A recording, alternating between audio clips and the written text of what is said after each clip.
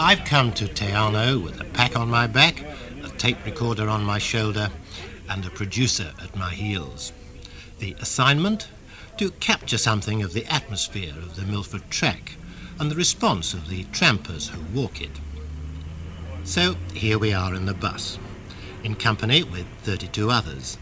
They're individuals at the moment. We haven't yet become a cohesive party. We're not quite sure what we've taken on, or what shape we're going to be in after those 33 miles. Most of us are middle-aged, although there's a good sprinkling of youngsters with an interesting range of accents. The bus sets us down at the boat landing at Te Anau Downs. From here, there's a launch trip up to the head of the lake. It's blue and limpid and unruffled today. And then we walk the half-mile to Glade House. It's a wide track through beech forest.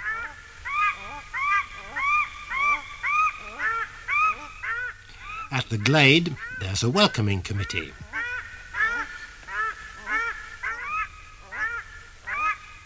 A pair of paradise ducks.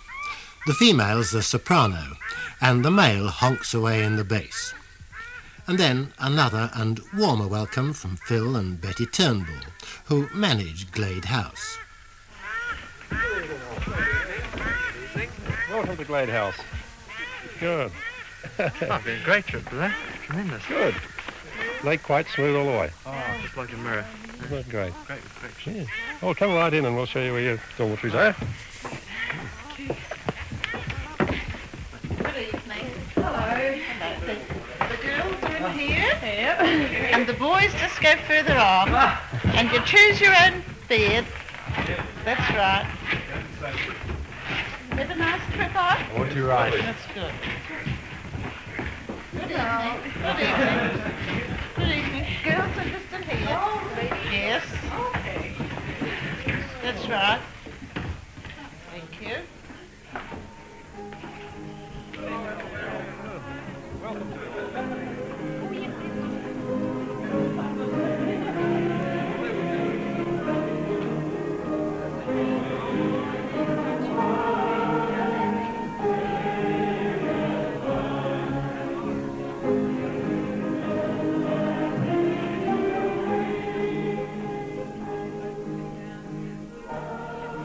There's a rather tentative sing-song in the evening. A good meal and a roaring fire have made everyone comfortably drowsy. But Phil Turnbull takes the floor and livens things up. On the wall there are two maps, one of the world and the other of New Zealand. It's become a tradition at Glade House for track walkers to place coloured pins in the map where their hometowns are situated. Is there anyone here from the United Kingdom, from the British Isles or Ireland? Hold your hand up. Anyone from the British Isles? Goody, goody, goody. Hooray! Two. And what part from? Staffordshire. Well, then we have also this map on the wall with all these pins in it that you can see. And if there's a vacancy in the place that you come from, then we'd like you to come forward and put a pin in. And I don't think there's one in Staffordshire. Would you come? Good. Now, Beth, who have we got next? I know there's some Aussies here. I can tell by the way they sing Waltzing Matilda. Hands up, all those from Australia. Wow, you must have been... Two from Australia? Two? Two more down there? That's four. Four from Australia. Hooray! Oh, yes. Quite often there's a bit of a contest between the Kiwis and the Aussies, but there's not much danger tonight. There's only four here, isn't there? Graham. It doesn't take long to break down reserve in this atmosphere, and within half an hour everybody knows everybody else. And then, in twos and threes, we wander outside to drink in the night and have a quiet yarn. The stars are bright and close overhead. A couple of stay-awake weckers are still calling across the flats. Glade House is situated in a beautiful area. It is in a glade, a natural glade. If you look out the front from the veranda, you see the Clinton River going past. Away in the distance is a beautiful mountain that we call the Sentinel. It more or less guards the Clinton Canyon, and in the winter too the snow covers the mountain. All the tops are white, and it is beautiful at any time of the year. And one realizes how insignificant one is sometimes when he sees the height and the grandeur of these mountains. We're also interested in the deer. They come around here every night, and we often see them in the morning playing about Glad House, and we're most interested in that sort of thing, and so are the people if they're fortunate enough to see them. I think the most significant part is just really the grandeur of the place, the wonderful mountains, the waterfalls, beautiful colour in the river, and we've always been interested, of course, in fishing in these rivers, and the Clinton River is world-renowned for its fishing. Folk come from America just to fish in the Clinton River. Everything's just so pure and nice up here that we just love coming back.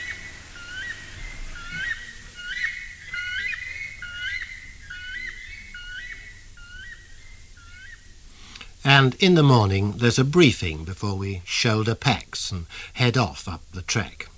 Right, then we think about getting away, possibly just before 9 o'clock. I'd like everyone to mention to me that they are going before you go. We like to check in on the number who's going away to make sure everyone gets on the Milford track safely. You go up the road here, and weather permitting, it is not necessary to go in a group. You can go in your 2s and 3s or with your friends, wherever you like. You make your way up, you go across the bridge. Has anyone had a trial? How did you get on? Good. Right, once you get across the bridge, you turn right, as the marker there will say. You saw the marker? 33 miles to go. Good luck. Yeah. Right, well, you'll find that each mile is marked as you go along the track. It's a sort of a speed register. And when you get to 6 Mile, just ahead of 6 Mile, you'll see a THC building, which is called 6 Mile Inn. Now, that is where you have your midday lunch. The lunch you pick up here. The guide will come down from Pompolona to meet us there, and he will have the kettle boiling so that you can have a nice cup of coffee or tea or Milo there. Now, he will give you a short talk about the rest of the trek in the afternoon, the 4 miles in the afternoon, and he'll tell you about that. So I don't think there's very much else I need to tell you about the track, except it's quite important on the bridge. Now, one thing I would mention, quite important on all the bridges through the track, not to bounce the bridges. For 2 reasons. Of course, it is hard on the bridges, and of course there are people that are nervous about being bounced on bridges. So I know you'll be refrained from that.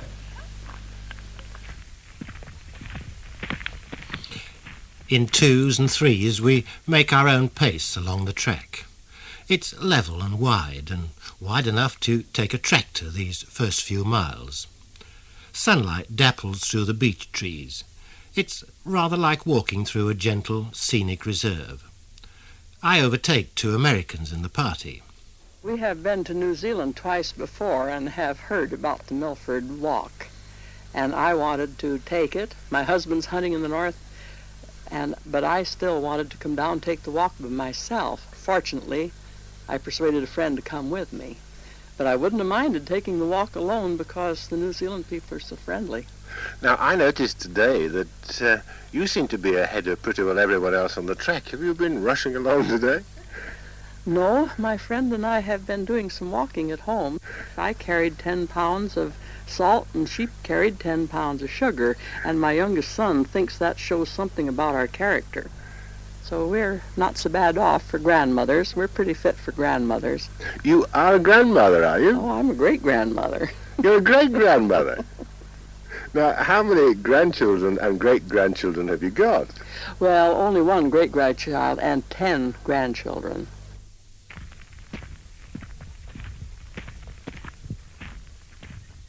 All the way we parallel the Clinton River. It's superbly clear, the water reflecting the green tint of the foliage. Great trout lie in the pools. I wonder how it can be so Here's one big trout. green. He'd be a 4-pounder. Tell me, why is it so green?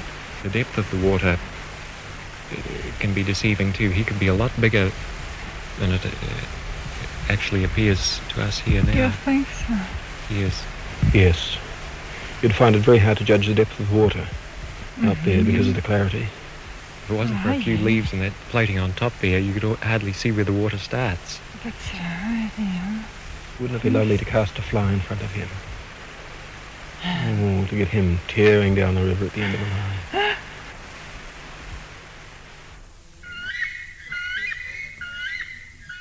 At the 6 Mile hut, there's another welcoming committee. Half a dozen weckers. They're a rich chestnut brown, bright-eyed and exceedingly well-fed. It's time for our own lunch too, washed down by a brew that's been put on by the guides. Then another briefing. Seeing that everybody's here now, some of you may be wishing to travel on.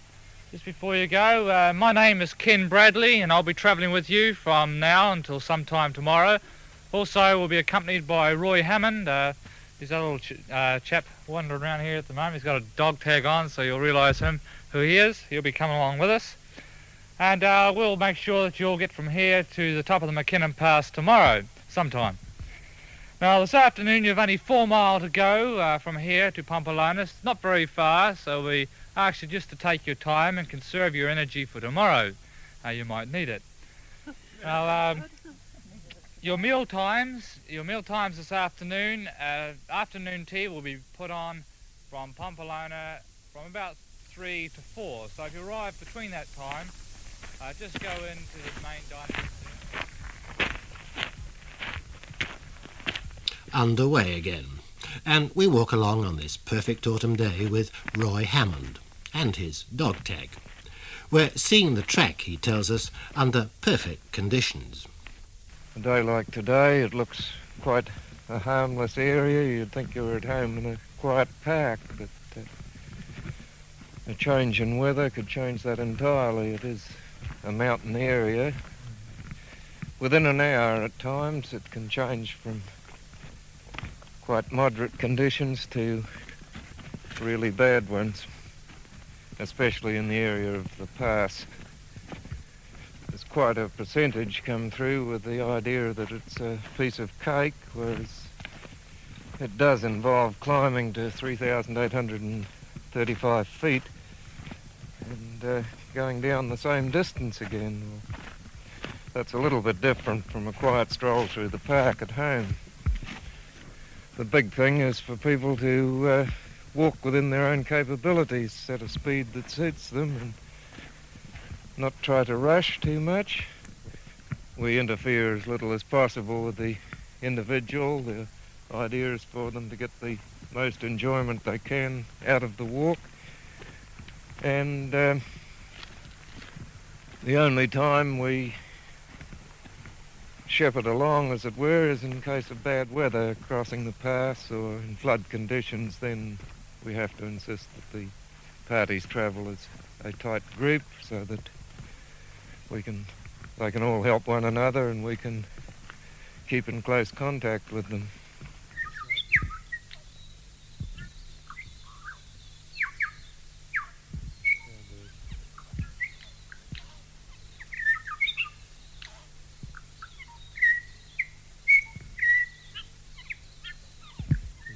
We have a bellbird there. He's really enjoying himself and letting the world know about it.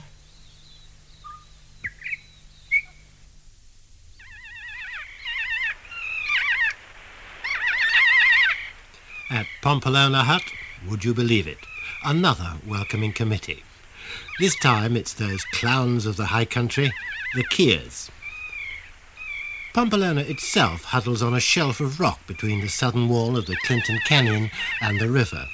In these upper reaches, the water of the Clinton is still superbly clear, but the river is vigorous and vocal. It's a counterpoint to every activity. We miss the sound of it when we go out at the end of the season, Roy Hammond tells me. At night, it competes with the sound of the generator, and at all times it accompanies the calls of the Keers.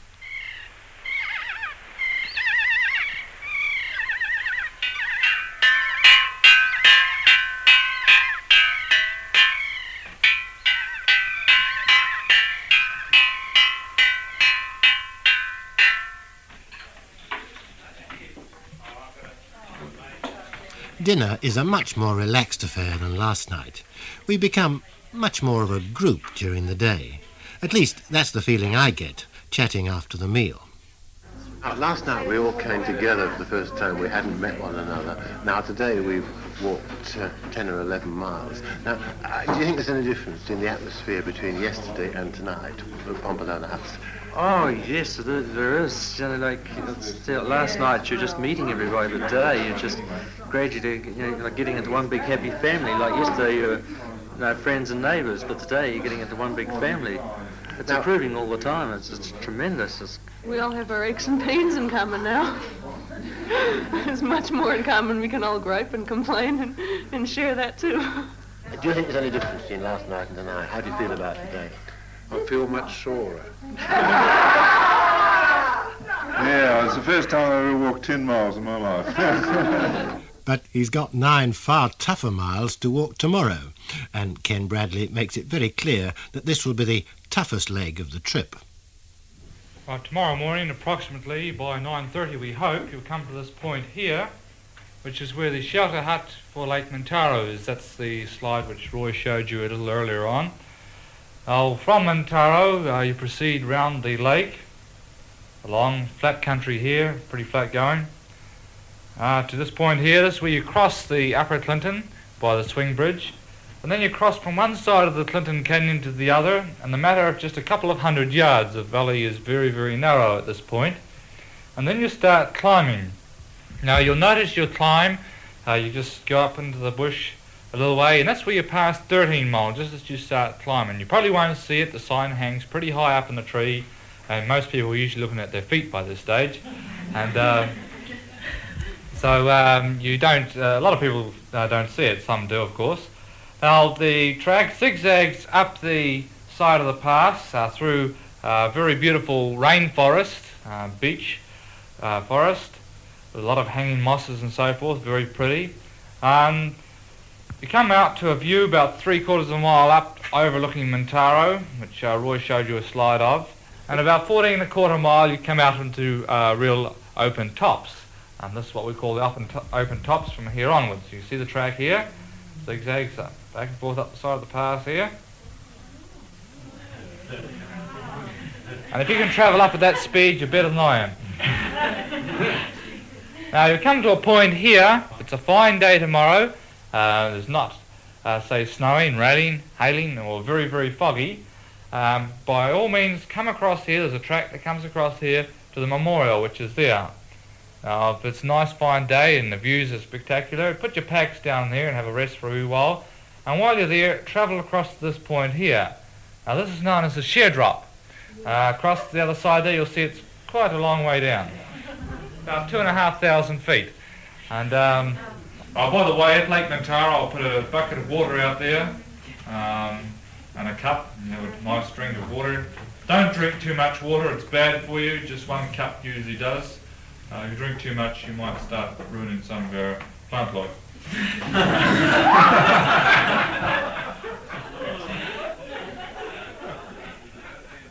We've got 2 bottles of whiskey tonight, huh?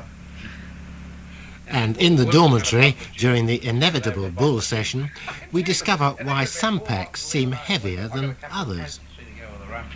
You reckon you'll need it up this way? I thought it might be cold. That was the only reason why we bought, There's a mist in the valley when we wake, but following the course of the brawling Clinton River, we can see the wall at the head of the valley.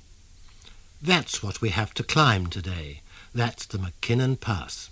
And right on the top we can just see a little dot that we know is the summit hut. The guides have put the fear of death into us and everyone's rearing to get on the track. Ken Bradley's threat hangs ominously in the mind. Well, you're very near at the top now. How do you feel? Very good, very good. Be thankful for those cans of beer, though. You get to the top. You didn't find it much of a challenge? Oh, it was steep enough, but it wasn't too hard. Not too difficult. No. What about your cobber here? He looks dry. He looks as though he's going to live. Easy enough. I've been sweating a little bit, that's all. But no problems? No, I'll be replacing it. Now, a lady... I enjoyed it. How did you feel after last night, though? Because it was a bit frightening when we saw the slides, wasn't it? Yes, but it wasn't as steep as I thought, and it really is good. And it's the most terrific feeling as you're near the top, you're there. And this is the summit of the McKinnon Pass, 3,835 feet. A spine of rock that separates the watersheds of the Clinton and Arthur rivers, a great ridge linking the two flanking mountains, Hart and Balloon. It's covered in a sort of tawny snowgrass and dotted with tarns, and on this perfect autumn day there's only the gentlest breeze to ruffle their surface. Looking back, and that's the way we've come this morning, I can see Lake Mintaro nearly 2,000 feet below, and here and there glimpses of the track winding back towards Pompolona. In spring, this will be a garden of alpine flowers, and now there's only a solitary plant of Edelweiss left blooming, and there'll be a few late-flowering gentians. Kears are wheeling and circling around us, and they're sidling up to eat the sandwich crusts of the party outside the summit hut. And not only sandwiches, one just tried to pinch a piece of my luncheon fruitcake. We've all made it, with varying degrees of ease or difficulty, and there's an exhilaration which isn't only due to the wonderful view and the cloudless skies. Turning around and looking forwards towards Milford into the blue depths of the valley floor 3,000 feet below, I can make out the airstrip at Quinton and the red roofs of the huts there. This is our next stage. We have to descend those 3,000 feet. By mid-afternoon, we'll be in Quinton. Distance from the pass to Quinton, 4 miles, descending 3,000 feet. Distance from Pompolona to the pass, 5 miles, ascending 2,100 approximately. Time to walk down to Quinton varies. Average 3 hours. From 2 miles down the track, you can see the top leap of Sutherland Falls.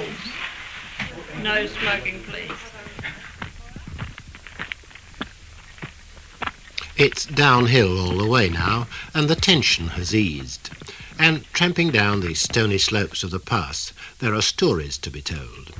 The American lady there, she's getting well on in years, and we notice as we're coming up on particularly on the zigzag area of the last hour before you reach the top at lunchtime, this lady was really struggling, but she was taking a rest periodically, and on 2 or 3 occasions people offered to take her pack, and she just flatly refused. She said no. She said, I've come to walk the Milford track, and she said I'm going to do it with my pack on or not at all.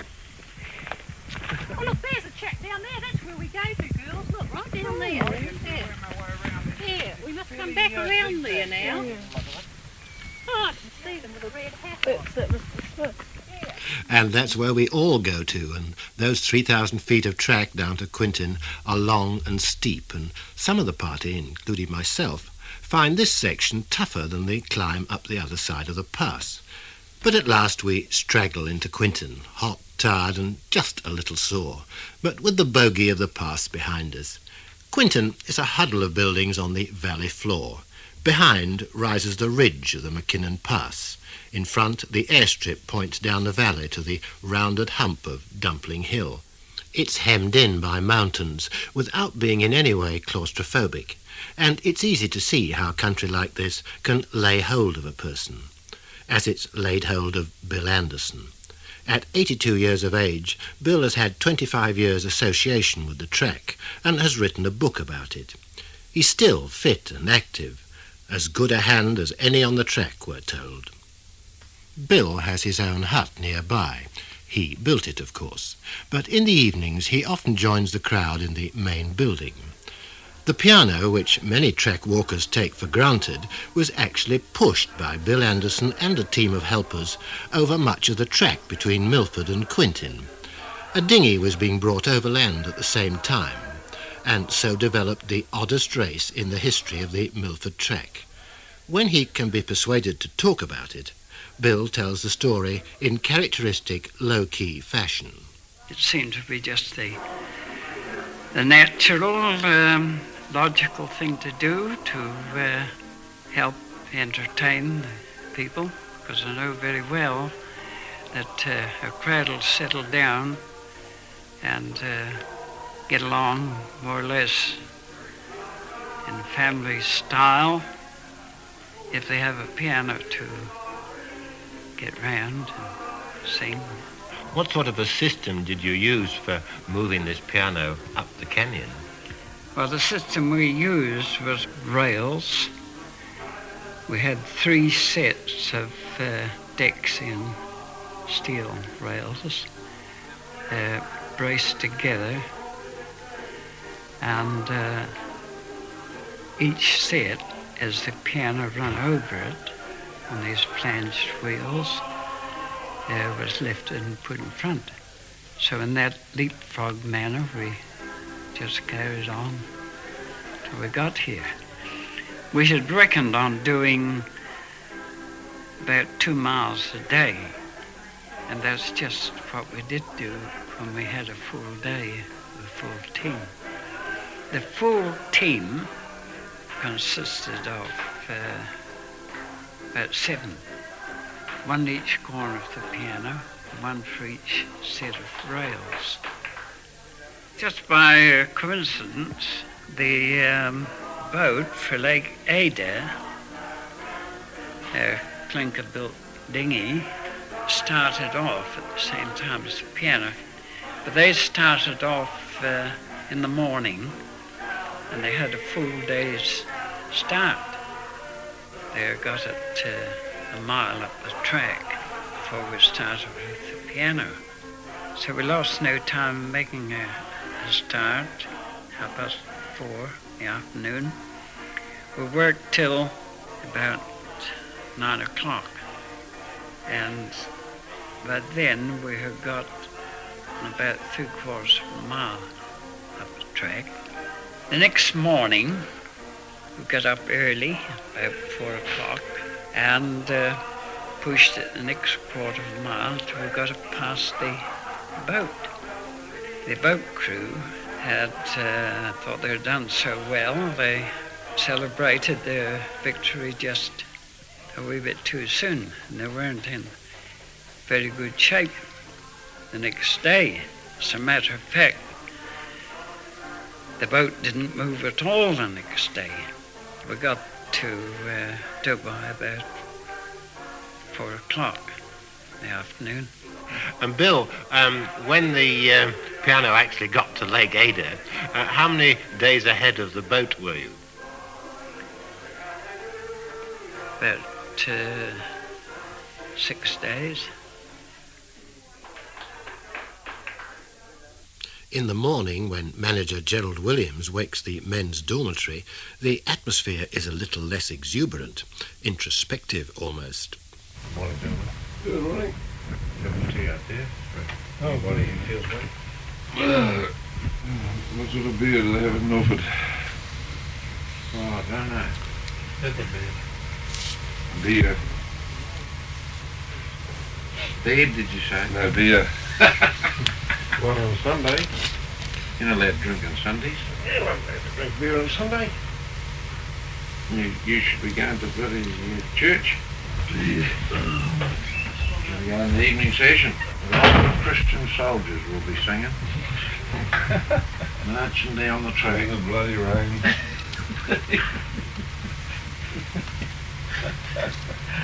It's just like bloody old times, isn't it? All these bloody bunks and bloody grey blankets. And lotions and... Marching 40 miles. Bloody march. But the big march out is still a day away, because except at the height of the season, parties spend 2 nights at Quinton. Today's march is an easy one, only a couple of miles or so. A scramble up Anderson's Track to view the Sutherland Falls, and then a walk to the base of the falls, cascading down 1,904 feet in 3 great leaps. I find that with a little boulder hopping and some wading, I can actually work my way across the river, not only to the very base of the falls, but actually up onto a rocky ledge in behind the waterfall itself. Living in Wellington, this reminds me of a very wet day during a southerly, because the spray is coming at me not vertically but horizontally, because as the water comes down, there's a tremendous downdraft comes with it, and when it gets near the floor of the canyon, it blows out like an inverted mushroom, and I'm getting the spray blown at me and blown past me. The microphone is in a plastic bag, the recorder is in a plastic bag, which is now so covered with spray I can't even see the portable recorder I've got with me. The only thing that isn't in a plastic bag is myself. Below me there's quite a crowd of adventurous tracksters who've made the 22-mile walk from the head of Lake Tayano up the canyon of the Clinton River and over McKinnon Pass yesterday, and this morning have reached the foot of the waterfall, and they're there taking their photographs. There's a magnificent rainbow which they can see, and I can't, because all I can see is the mass of water. Temporarily, even all these tourists have disappeared because the wind has changed very slightly and the spray has moved right out and they're completely hidden from view. And the spray is just to the left of the spray. I can see Mount Balloon, which this morning has a small amount of cloud just streaming from its northern edge. 2 weeks ago, this area had the greatest rainfall in its recorded history. 21 inches of rain in 24 hours. And I can see, even from here, looking away from the waterfall, where all the scrub has been knocked almost flat. It would appear that this waterfall, during that flood, must have not come down, straight down the rock face, but must have actually shot out and fallen almost towards the center of the canyon. It must have been an absolutely magnificent sight. Originally, an early explorer, Donald Sutherland, lived in the Milford Sound area in the last century. And with a colleague, Mackay, he forced his way up the Arthur River. And they came to a very beautiful waterfall. And they both wanted to call it after their own names. One wanted to call it, naturally, Donald Sutherland wanted to call it the Sutherland Falls, and his colleague wanted it to call it the Mackay Falls. So they finally tossed a coin. Mackay won, and Mackay Falls they were. But Mackay said, well, never mind, Donald, the next falls we come to can be named after you. A few days later, from a distance of about 3 or 4 miles from here, they suddenly got the view of what turned out to be one of the 2 greatest waterfalls in the world. And that is how these falls became called the Sutherland Falls. To most of the trampers, a visit to this great waterfall is a once-in-a-lifetime experience. Their memories will always be imprinted with the sight of those 3 long leaps of water feathering down on a clear autumn day. I am a part of all that I have seen, says Ulysses. To the people who live and work in this country, familiarity brings only an increasing respect, a heightened perception of its beauties. Gerald Williams' response to his surroundings is typical of those who live on the track. I love living in these sort of places. I spent a lot of my life in the bush and roaming around, tramping and doing a little bit of climbing here and there, that sort of thing. And also, I'd never before then been into Fiordland, and this whole area and its atmosphere certainly intrigued me, and I felt I wanted to see something more of it. And we felt this would be a chance to come and actually live here and really get the feeling of this country. Well, put it this way, people can walk through the Milford Track and you get a rough idea of what it's all about, but it's not until you live here that you really get the feeling and the spell of Fiordland, and just living here in this, what I consider a fantastic environment, the mountains and the scenery and its various moods and so on. It really grows on you, as far as I'm concerned, and it's been a very wonderful experience, something I'll never forget. It certainly makes you realize, well, how small human beings really are, how puny and almost insignificant we are in relation to natural things and natural forces. I mean, living here just the other day, and we saw this flood, and you saw what could happen and how comparatively helpless we are when these natural forces take charge. I was involved in a rescue operation. Well, during this flood, I don't know whether I told you about that, but I had to organise a stretcher party to collect a lady who was trapped between here and Dumpling Hut, and this took about 2 hours, and that was a really fantastic experience, and we managed to get this person back and had a certain amount of difficulty, and just after we got back to the hut here, about 10 o'clock that night, there was a landslide. You've seen that over there. Well, that came down just exactly where we were, where a bridge had collapsed while we had this woman on the stretcher. And if it had happened half an hour earlier, or if we'd been half an hour later, whichever way you like to look at it, I and 10 other people, including 4 women, would have been entombed there and underneath the landslide. It really makes you realize what small, helpless people we are when you're living here and see these powerful natural forces at work. And 24 hours later, Gerald's words are driven home, and rain thunders down out of a grey sky. Milford Track Party number 64, that was our party, has begun a wet tramp down the last stage of the track, the 13 miles to Sandfly Point. But we've stayed behind to see Quinton in the rain, particularly to see and record the Sutherland Falls under these changed conditions. In the afternoon, party number 65, the last of the season, straggles in, cold, wet and tired.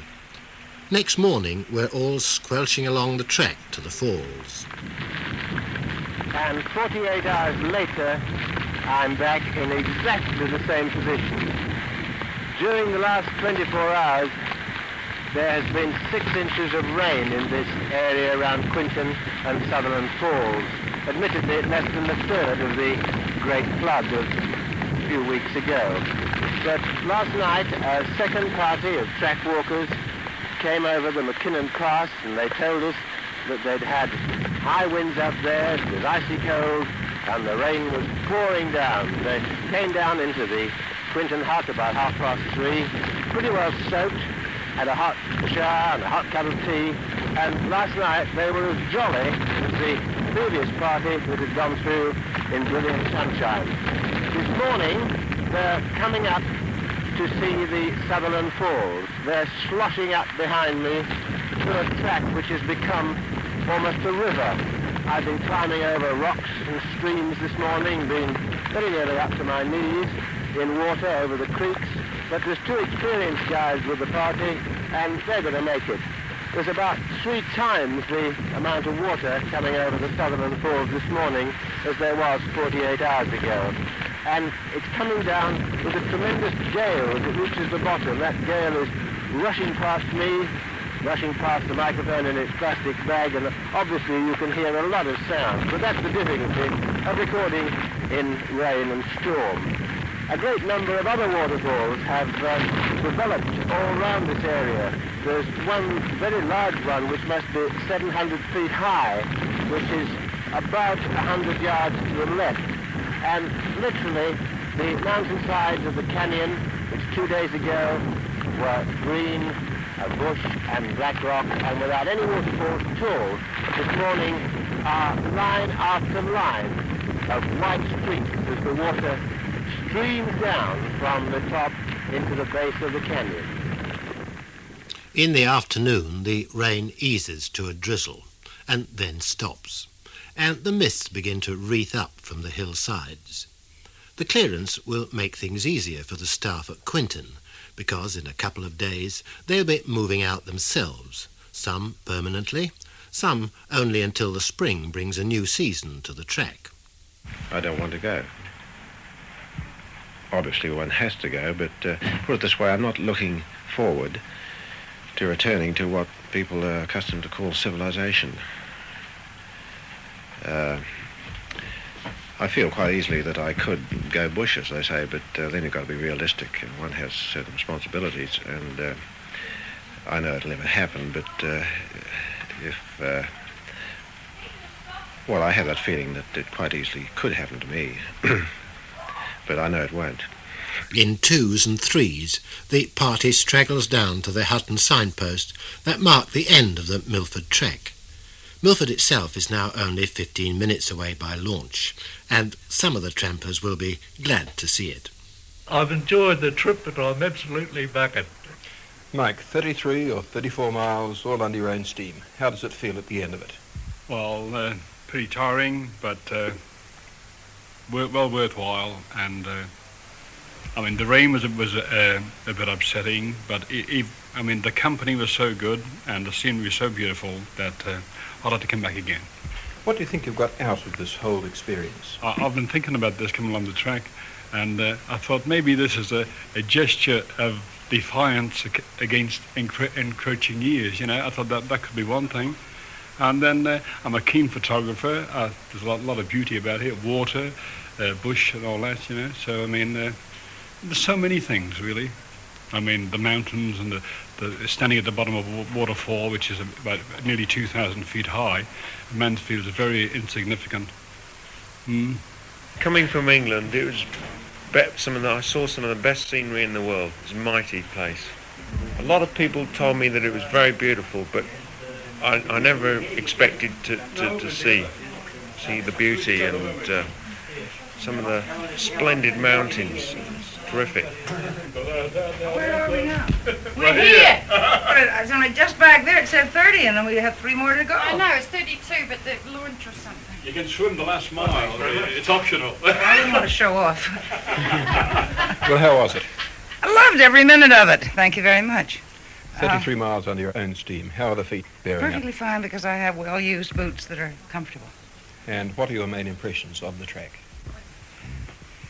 The forest and the scenery and the birds and the views and wanting a bath.